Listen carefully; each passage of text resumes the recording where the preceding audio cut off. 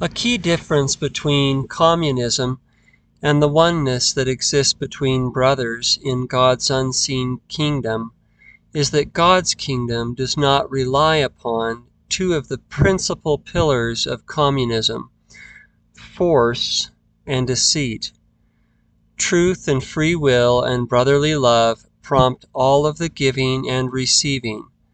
No force, no lies.